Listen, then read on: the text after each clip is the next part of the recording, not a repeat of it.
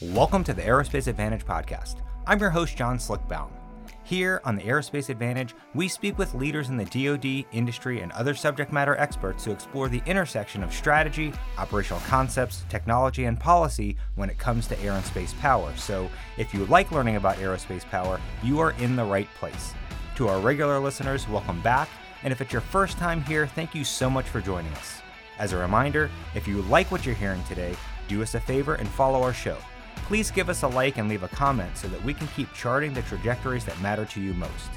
This week, we have our own Tim Ryan, who is a senior fellow with our Space Power Center of Excellence, and Doug Berkey, Mitchell's executive director, to discuss Mitchell's latest report, The Indispensable Domain, the critical role of space in JADC2.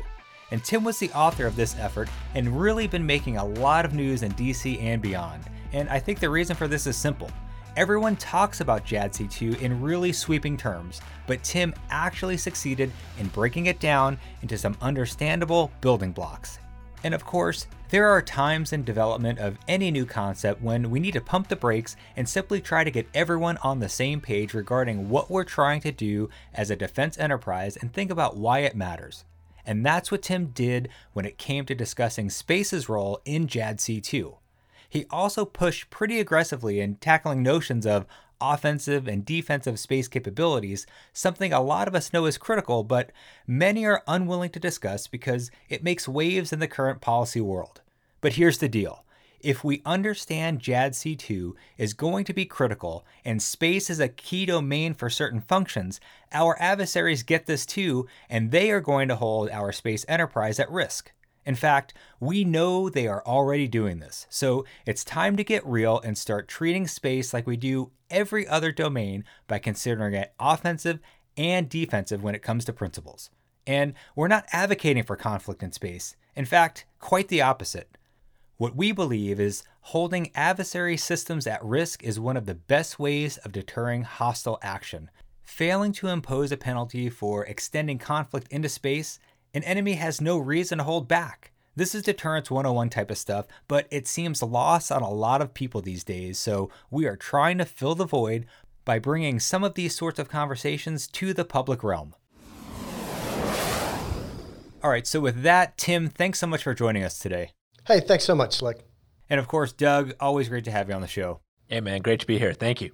Okay, so Tim, before we jump into the paper, I just want to give you a chance to introduce yourself to the audience. You've been with us since the summer, but this is the first time we've had you on the podcast, so give some folks insight into your background in space operations. Yeah, hey, thanks a lot, Slick.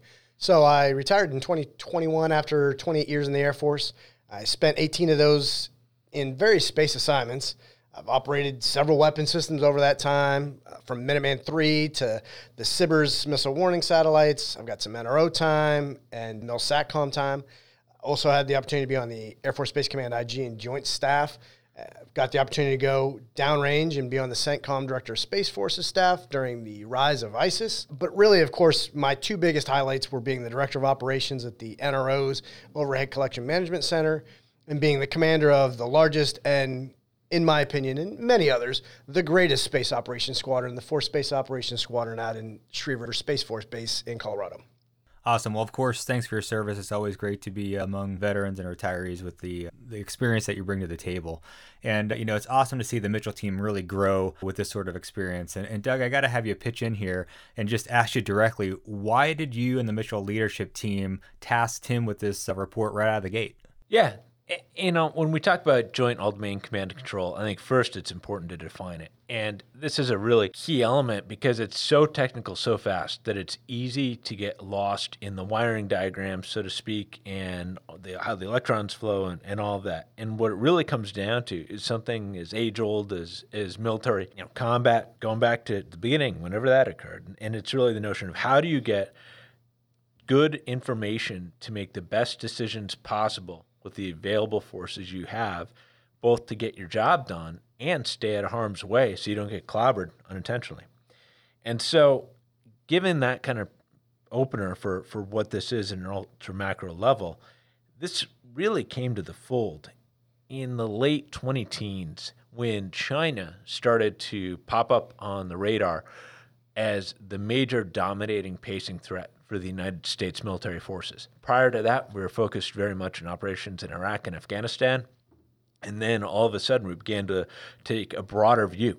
And we realized that so many of the investments that we had made to get us through those fights in Iraq and Afghanistan had actually diluted and shrunk the very forces that we needed to dominate against China.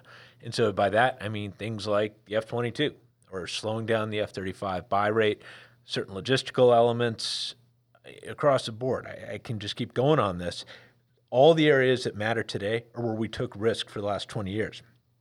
And so commanders were left trying to fight war games and everything else with too few of everything.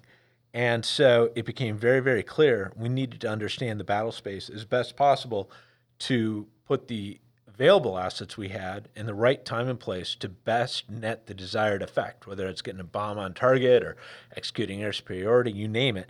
And we also, like I said earlier, needed to stay out of harm's way. You don't want to run a flight of B-21s right over top of the worst, SAM battery ever invented. Not smart. And so another element there, and this is a bit new and afforded by technology, is this notion of teaming.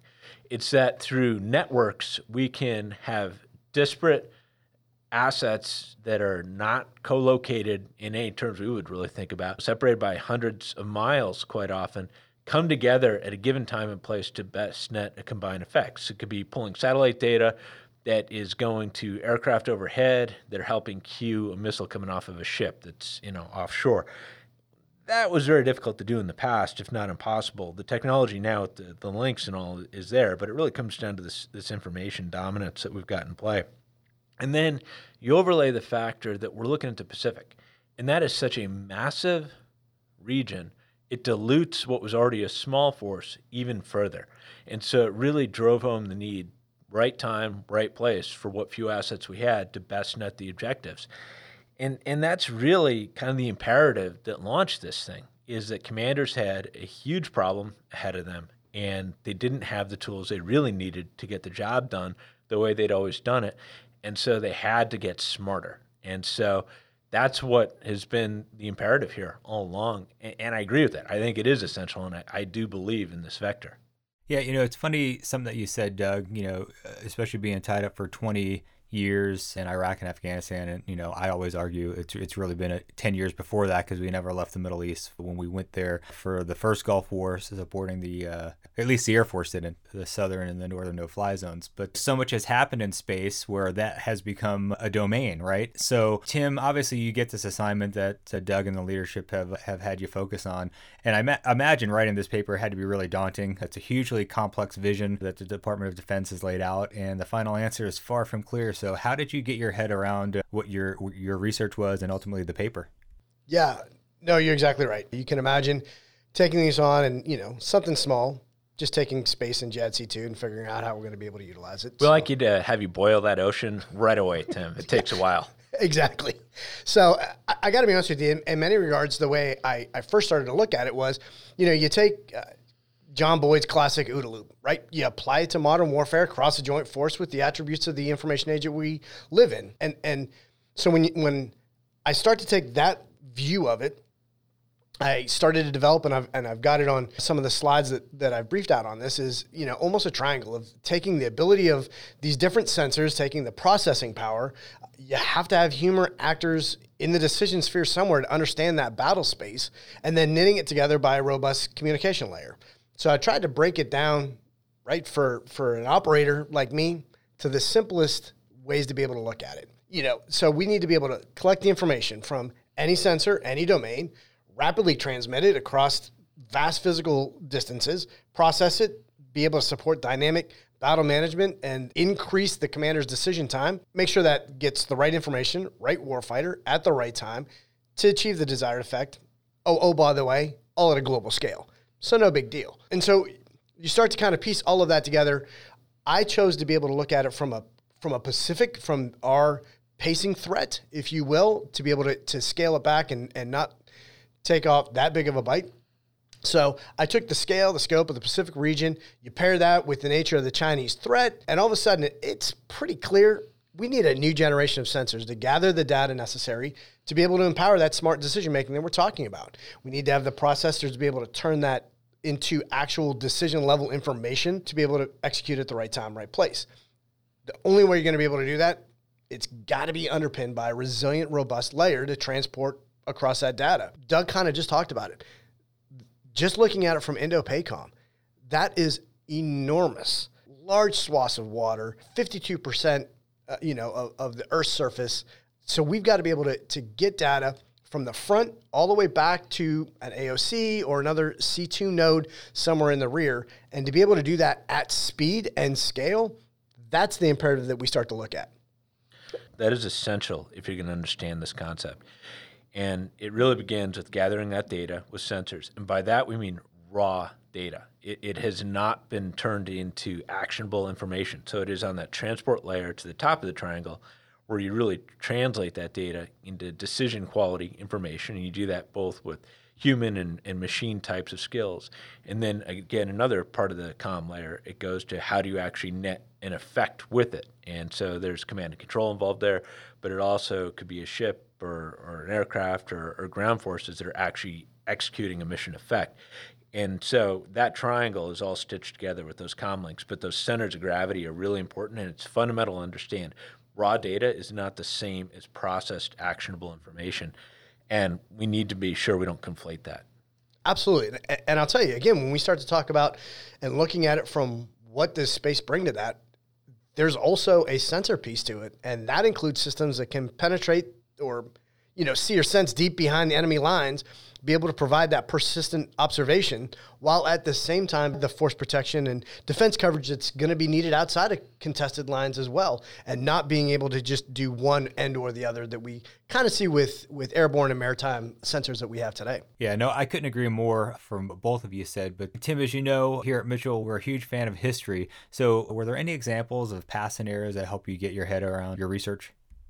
No, hey, Slick, appreciate that. Doug and I had a lot of fun, and I air quote fun, having discussion and kind of coming up with different examples on this. But, World War I, you take a look at that. That's your classic no information network. We launched large mass of aircraft out looking for other aircraft for the enemy to be able to destroy it. So that's straight up brute force on brute force without a lot of information driving them to the right place, right time, and any effect. Now, you flash forward a little bit, and you look at the Battle of Britain. Now, all of a sudden, you've got an information-driven enterprise. Let me talk to you about that. So you take a look at that. That's how information decision superiority can be a deciding factor in conflict, is what we see there. So you have an outnumbered RAF. They're going up against a much larger, massing German Air Force, utilizing their radars to collect the data. They then take that data, they process it into actionable information and relay it back to the air crews through the C2 channels of the day. Bottom line, now you have a system that allows for posturing of fighter aircraft at the right time and place to defend the homeland while avoiding the zones of risk. Doug talked about that a little bit ago. That's exactly what we're looking to be able to do. Right time, right place, right war fighter, right shooter, if you will, to be able to have the desired effect that you want, but you also want to be able to avoid those zones of risks and being able to take that information in and being able to process it and putting it back out. So that's kind of the historical view that we looked at from building this. Well, I mean, I definitely can see where you make those connections. So what happens when we bring this forward into the modern era? Yeah, I think it's a zone where actually all the building block elements that Tim outlined with Battle of Britain, in many ways, they still exist from a big picture effect perspective. It's just that technology has made everything so much more powerful. So back then, you had the chain home radars, you had ground observers collecting this data. Well, now you've got tremendously powerful sensors with a variety of systems.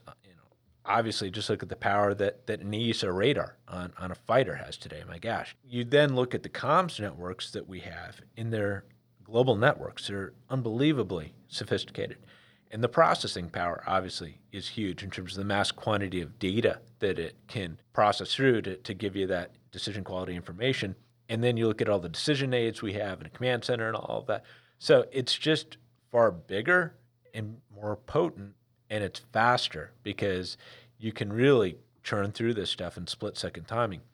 Now, I think the challenge here, though, is, and I said this earlier, people get tripped up on the sophistication of the technology, and it is always important to take this to kind of first order principles, and that's why that model is important. The historical analogy is important.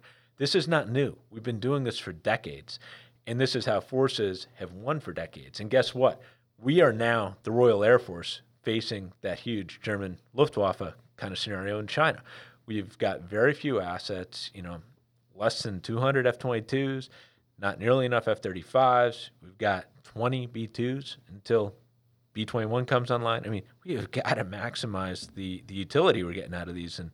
And so that's where it all comes into play, but it really is kind of that first order approach to it. I think there are questions of protocol, and we'll get to this later in a conversation, but with these new technologies, it does open up new approaches. Just because you can technologically doesn't make sense in terms of kind of good organizational behaviors and all of that, because we're now in an era of global connectivity. But we'll get to that later. Yeah, no, and I was going to say, you mentioned just how vastly different. And so literally, I want to bring Tim in on talking about how space affects us and understand where it fits and what are the functions you think we're going to execute on when we're talking about being on orbit when it comes to JADC2 and why. Yeah, now, let me be clear. Warfighting in the space domain will determine the outcome of future conflicts. This is a really, really simple concept. Success in war, and I write about this in the paper, it's going to go to the side that possesses the superior battle space knowledge and is able to make the decisions more effectively and more efficiently and closes those kill chains faster. Now, technologies on orbit are pivotal. It secures this advantage, and especially when we are talking about what we talked about in this paper, which is the sensors and the connectivity. I talked about this when I did the rollout, and I think that this is an important point. This concept that we talk about, JADC2, that is not a singular program or capability. It comes down to being able to utilize the right mix of capabilities to be able to get that relevant information to each warfighter at the right time at a global scale. Now, when you take a look at that, really honestly, only the space domain can move the information at the speed, size, and range required of an effective JADC2 architecture. We've talked about it a couple times now, just in the podcast when we talk about just INDOPACOM's AOR. It's enormous. 100 million square miles. I think I mentioned it earlier. It's like 52% of the Earth's surface. This is clearly going to require some teaming for operational success. We've got to be able to focus on movement and maneuver across the vast distances, operate dispersed locations that, quite frankly, they're going to be, just to be able to be minimally survivable, those forces are probably going to be separated by hundreds or thousands of miles of water. Simple map look drives us that way. So in other words, we're going to need the data to be collected, processed, moved at speed, scale, and range to be able to enable those warfighters. Oh, by the way, let's make no mistake, all the while we're trying to be able to do this and get this set up, the enemy is going to be doing everything in its power to disrupt those functions. All right, Tim, no, I do appreciate that. And I really want to dig into some more by beginning with data collection. How do we do this today? And how do you see the future of JADC2 or the JADC2 world executing it in the future? Yeah, no, I appreciate that. I think it's important to maybe look at it from a couple different vantage points, if you will, primarily strategic, operational, and tactical. Strategic decision-making, as we know, that demands a level of data that you can now make these big picture assessments. And so it's a lot of data that is needed for those decision-making processes. Operational users, while that demand is going to be a little bit, smaller as far as what they want things that are going to inform the plans. It can be developed over days, maybe even hours. Tactical users, they need that to be able to flow in within minutes and seconds to be able to execute. So the enterprise with satellites and the other pieces of information and sensing data are going to be more attuned to that big picture strategic level from a data requirement, but you need to be able to think of things going all the way to a targeting pod on a fighter or a bomber that can kind of shape those minute-to-minute level actions. So there's obviously an overlap between those platforms and the demand signals are there. So generally speaking, we've got data collectors on orbit. There's manned aircraft like the U-2, unmanned counterparts like Global Hawk or sensor shooters like MQ-9s. You take that, you combine the sensor and command and control systems at the AWACS or JSTARS platforms, and now all of a sudden you can see how this whole concept works. Now, if you look at that list, it's clear that the current model depends on getting a lot of aircraft over the enemy territory to get the insights we want for all the different users. Let's be honest here. If you put aside the 5th gen F-35s, F-22s, and B-21s, that's really not a solid bet. And again, Doug alluded to this a little bit earlier. Just look at the buys that we've had on those 5th gen aircraft. Clearly, there's not enough of them in the inventory to be able to do that. So most of our airborne sensors, they're going to be driven back far away from where we want them to be. So what do we got to be able to do? Put sensors in space. It offers a unique value proposition. You can have them not only looking deep behind enemy lines, but they're also going to be able to provide force protection and defense data that is going to be needed for the maritime and the airborne assets that will be flying outside of that area. So you need to be able to have now a demand signal that needs all of that information as it's provided, and you cannot flood that zone with existing systems that we have today. Well, Tim, I know we're talking about data, but you also talk about communication linkages in your report too, right? So absolutely. No matter how much the DoD invests in sensors, processing power, C2 centers, or frontline assets, none of it is going to really matter without the ability of robust, rapid, and resilient space-centric communications. Just consider the critical role that the MIL-SATCOM backbone today is providing in support of real-time, remotely piloted aircraft all around the globe. Now, let me be clear. This is not a new mission for the space community, but it instead builds upon decades of experience in this realm. The reality is we have disparate tactical links. Think of a Link 16. And the services are currently working on their disparate pieces of the JADC2. And so you can quickly see that we can become just as disconnected as a 4th gen and 5th gen aircraft trying to talk if we don't have someone or something being able to make sure that all of that is integrated. Now, currently, when we talk about MIL-SATCOM, again, what they're providing today is a Cold War era developed architecture. It's very good at what it does, but it's not going to be able to take on the amount of data over the global range that we're going to need that data transported at the speeds that data needs to be transported to be operationally relevant. So how do we start to move from what we have in today's MIL-SATCOM world into what tomorrow JADC2 architecture needs to be? Well, the SDA is starting to look at that, the Space Development Agency. They're starting to come up with a proliferated low Earth orbit satellite that's going to integrate all those different tactical networks that we have out there and knit that into a mesh network that they're calling the transport layer. Now, when I talk to the folks over at the SDA, they view the transport layer primarily as an integration problem. The problem being integrating the multiple service efforts into a cohesive whole. Now, this is just going to be version 1. It must evolve to start to enable the ability to send and receive from multiple satellites on multiple frequencies and multiple orbits, both allies, partners, and commercial. Yeah, and I do appreciate that, and especially the rundown, how you're outlining this from a technological perspective. But, as we know, tools are only as good as how we use them. So, Doug, what are your thoughts on how we leverage this? I talked about this earlier, but it's really going to be in the rules of engagement and the protocols in play. We will now, and we already do, live in a world where the senior-most strategic decision maker could reach into the cockpit or a bridge of a ship or anywhere and execute extremely tactical functions because they're connected and they have degrees of situational awareness which will make them think, at least, that they have equal or better information at a given time. They probably don't, but they think they do. And we saw problems with this with remotely piloted aircraft operations in the early 2000s where you literally had a senior general officer trying to talk a guy in an A-10 in for killing a tank, and it was crazy. So it's all about getting the right information to the right actors so that they can execute their appropriate part of their job. And so at the strategic level, it's like, it's defined, they're working strategy, and they're really working the overarching war plan. That demands a certain set of information.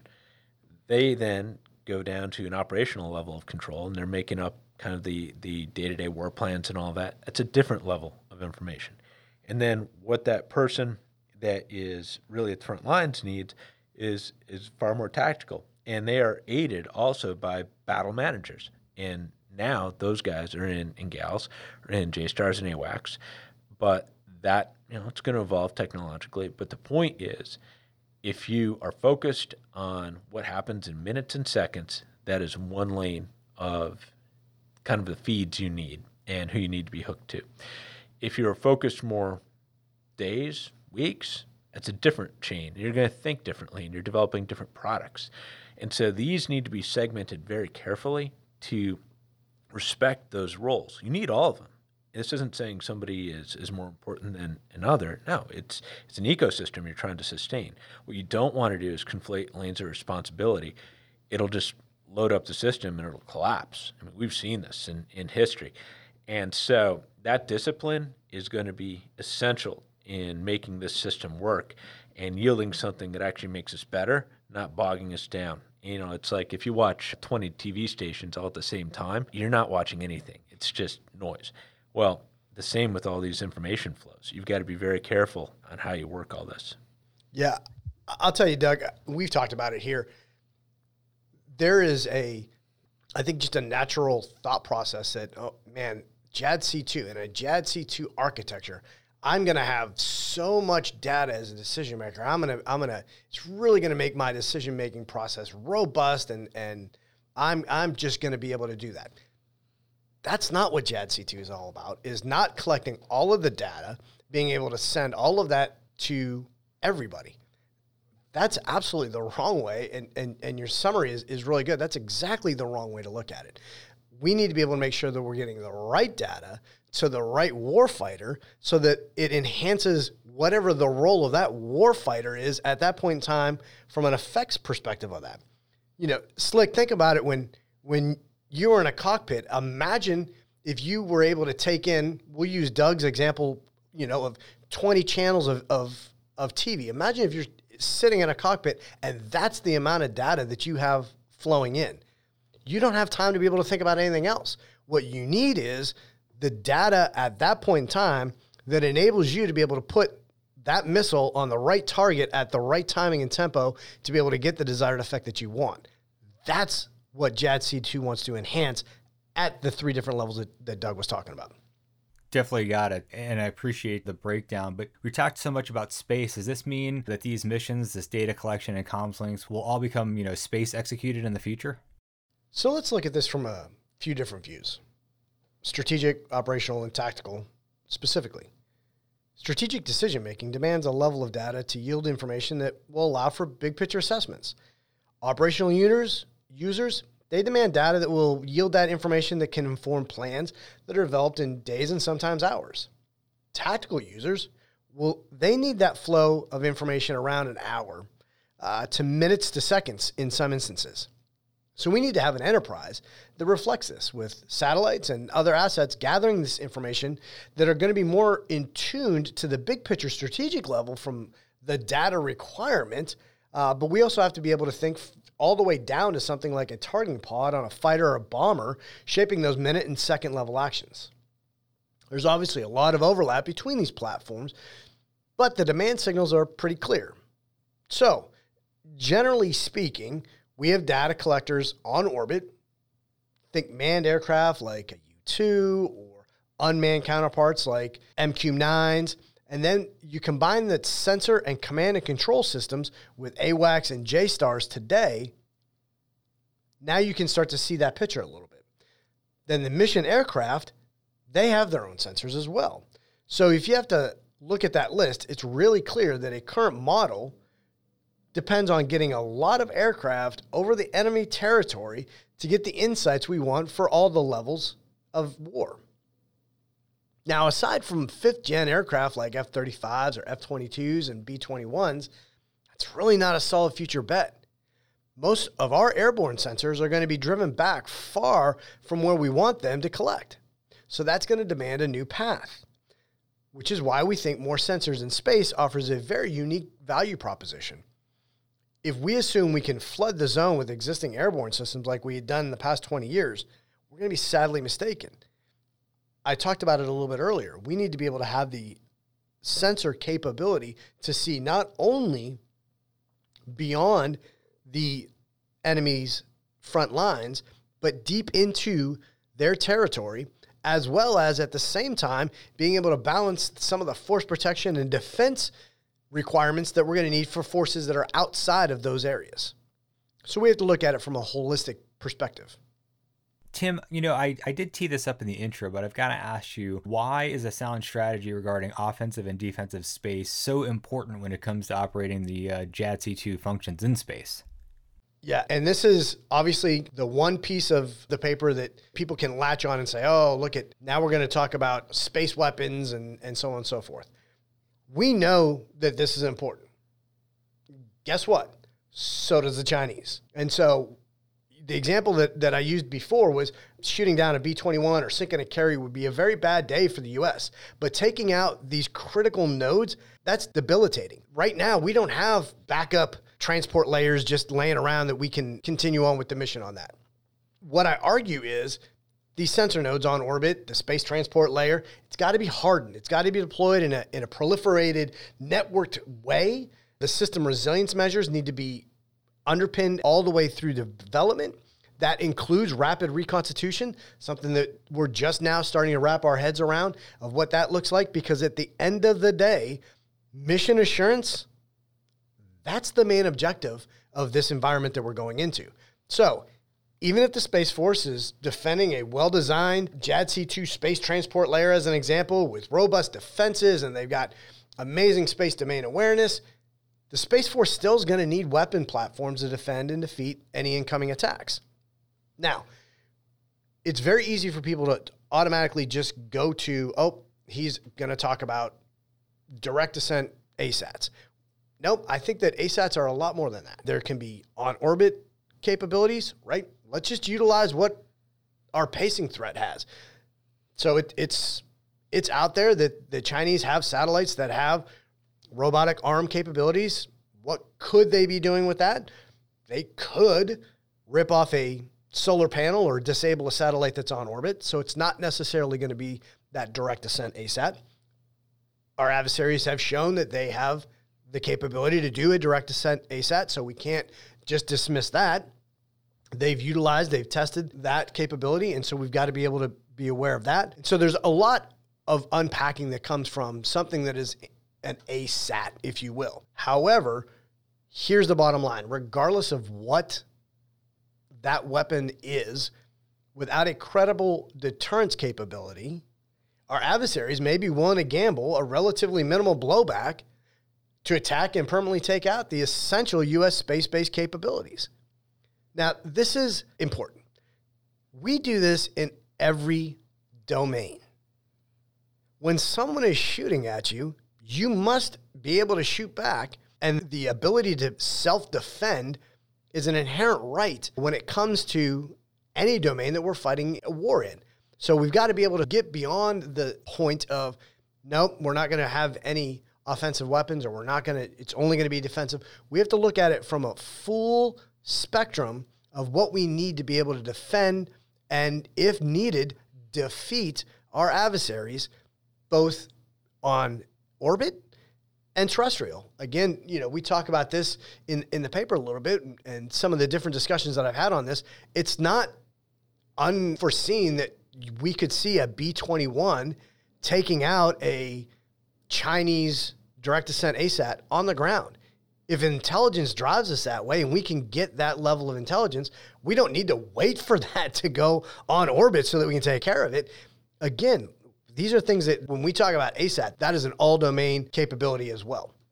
I just want to jump in here. I think there's a piece of what Tim is saying that's really important for folks to understand. We didn't want space to go this way towards open conflict, but the adversaries voted for that to occur. So we have to respond. We didn't build battleships that were just up-armored and didn't have the ability to return fire. We didn't have B-17s with a ton of armor plating and didn't have the ability to shoot back in World War II. I mean, so what Tim said, you have to have the ability to shoot back. It is all about, we don't want warfare to occur in space. The best way to prevent warfare from occurring in space is to hold adversaries' assets at risk such that they're not willing to wager those. And so it deters conflict. That is a good end objective. And if we have to go to war up there, then look, we've got to have viable options. But it's actually all about how do we avoid having outright conflict up there. And that takes a very strong hand of capabilities. And we need to get serious about developing them. I mean, this happened very fast, and we are behind the curve right now. Just for folks that have not listened to previous podcasts where we talk about warfighting in the space domain, right? From Earth to space to space, and space back to Earth. I mean, those are the three kind of main areas that we see this engagement and really put that into the space domain. So, Tim, I just want to ask you, it's super important stuff. Anything else to add in this regard? There sure is. There's one piece that will underpin, especially when we talk about understanding what is happening on orbit in particular, and that is space domain awareness. That's a lot more than just situational awareness. The U.S. Space Command commander calls it the command's top priority. So what is the difference? So we've been tracking, and you hear Space Force leaders continually go out and they talk about the different thousands of items that we're tracking every day that are on orbit, from small bolts to space gloves to you name it that's up there, to all of the junk that the Chinese have left and the Russians have left after doing their direct descent ASATs. So we're tracking all of that stuff. That's space situational awareness. We know where it is. We track it. If there's any change to it, we can update it. And that's very important. If I am a satellite operator, whether I'm commercial or government or military, whatever the case may be, it's important to be able to know that I've got a bolt that's flying close to my satellite. I've got to be able to do something to react to that. Wonderful. Space domain awareness, it's a totally different creature in itself. That requires not only the mapping of the physical location of the objects that are on orbit, but we have to understand, and this is from both friendly and malign actors, the intent of those assets. So I alluded to it earlier, right? The Chinese have capabilities on orbit that have robotic arms, or there's satellites within satellites, or there's all kinds of different capabilities that we're seeing our adversaries start to put on orbit. We need to not only know where that's at, that's a very important aspect, right? One might call that step one, but we also have to understand what is the capability of that asset? What's the intent of that asset as it's getting close to one of our satellites on there? So it's understanding all those pieces and parts. That is harnessing a lot more than situational awareness. That's taking intelligence and putting them directly in that, so that we've got intelligence-led, threat-based assessments going on of what we need to be able to have. That's going to enable what are we going to do in reaction. So is it going to be something that has to be offensive and we need to defeat something on orbit? Or is it something as simple as, yep, we can maneuver out of the way of that because we can do that in a timely way? So it gives that assessment to the commander to be able to make sure that he or she understands what action they need to take to the adversary. Well, Tim, I've got to ask you then, what is it going to take to make all of this vision into a reality? Yeah, so we're starting down that road now, but I think we need to take a crawl, walk, run approach to it, quite frankly. SDA, they're getting after it from that first version of starting to put up a transport layer. They're going to put up a tracking layer. Again, they've got a great model that they're getting after right now of being able to take things from drawing boards, if you will. I know I'm oversimplifying that, but from drawing boards to getting on orbit, you're talking now a small window of time, 2 years or so. That's unheard of in any acquisitions, let alone a space acquisitions program, quite frankly. So that's what we need to be able to do. But we need to take those first versions, be able to accept that they are not going to be everything to everybody in that first set of assets that we put up there. And how do we evolve from that? How do we start to trust the information flow? How do we start to trust the data links that we're having? How do we start to develop, as Doug alluded to, those filters, if you will, for the data, so that, again, we're not overwhelming any one warfighter with too much data, but we're starting to dial in what is the data that this warfighter needs, what is the data that a ship driver needs versus the data that a fighter pilot needs, and start to just evolve that. But that's got to be in a crawl, walk, run approach, so that we don't get to the point where we, quite frankly, are today, where we just put up newer versions of the same technology. And I think there's another piece, like, that's really important here. We need to be realistic about what exists today in operational capability and capacity versus what is a hope for the future. And I think we need to be very careful about not gapping key roles and missions because we believe in the theory of something playing out in future years, but that might leave us high and dry for several years until that becomes operational. And obviously, we know with new military technology, on time, on budget is always a great plan, but does that always come through? So here's an example of what I'm talking about. We basically ran JSTARS E8 out of lifespan. They're all 1960s build, 707s. We've flown them hard, last 20 years of combat operation. They're done physically.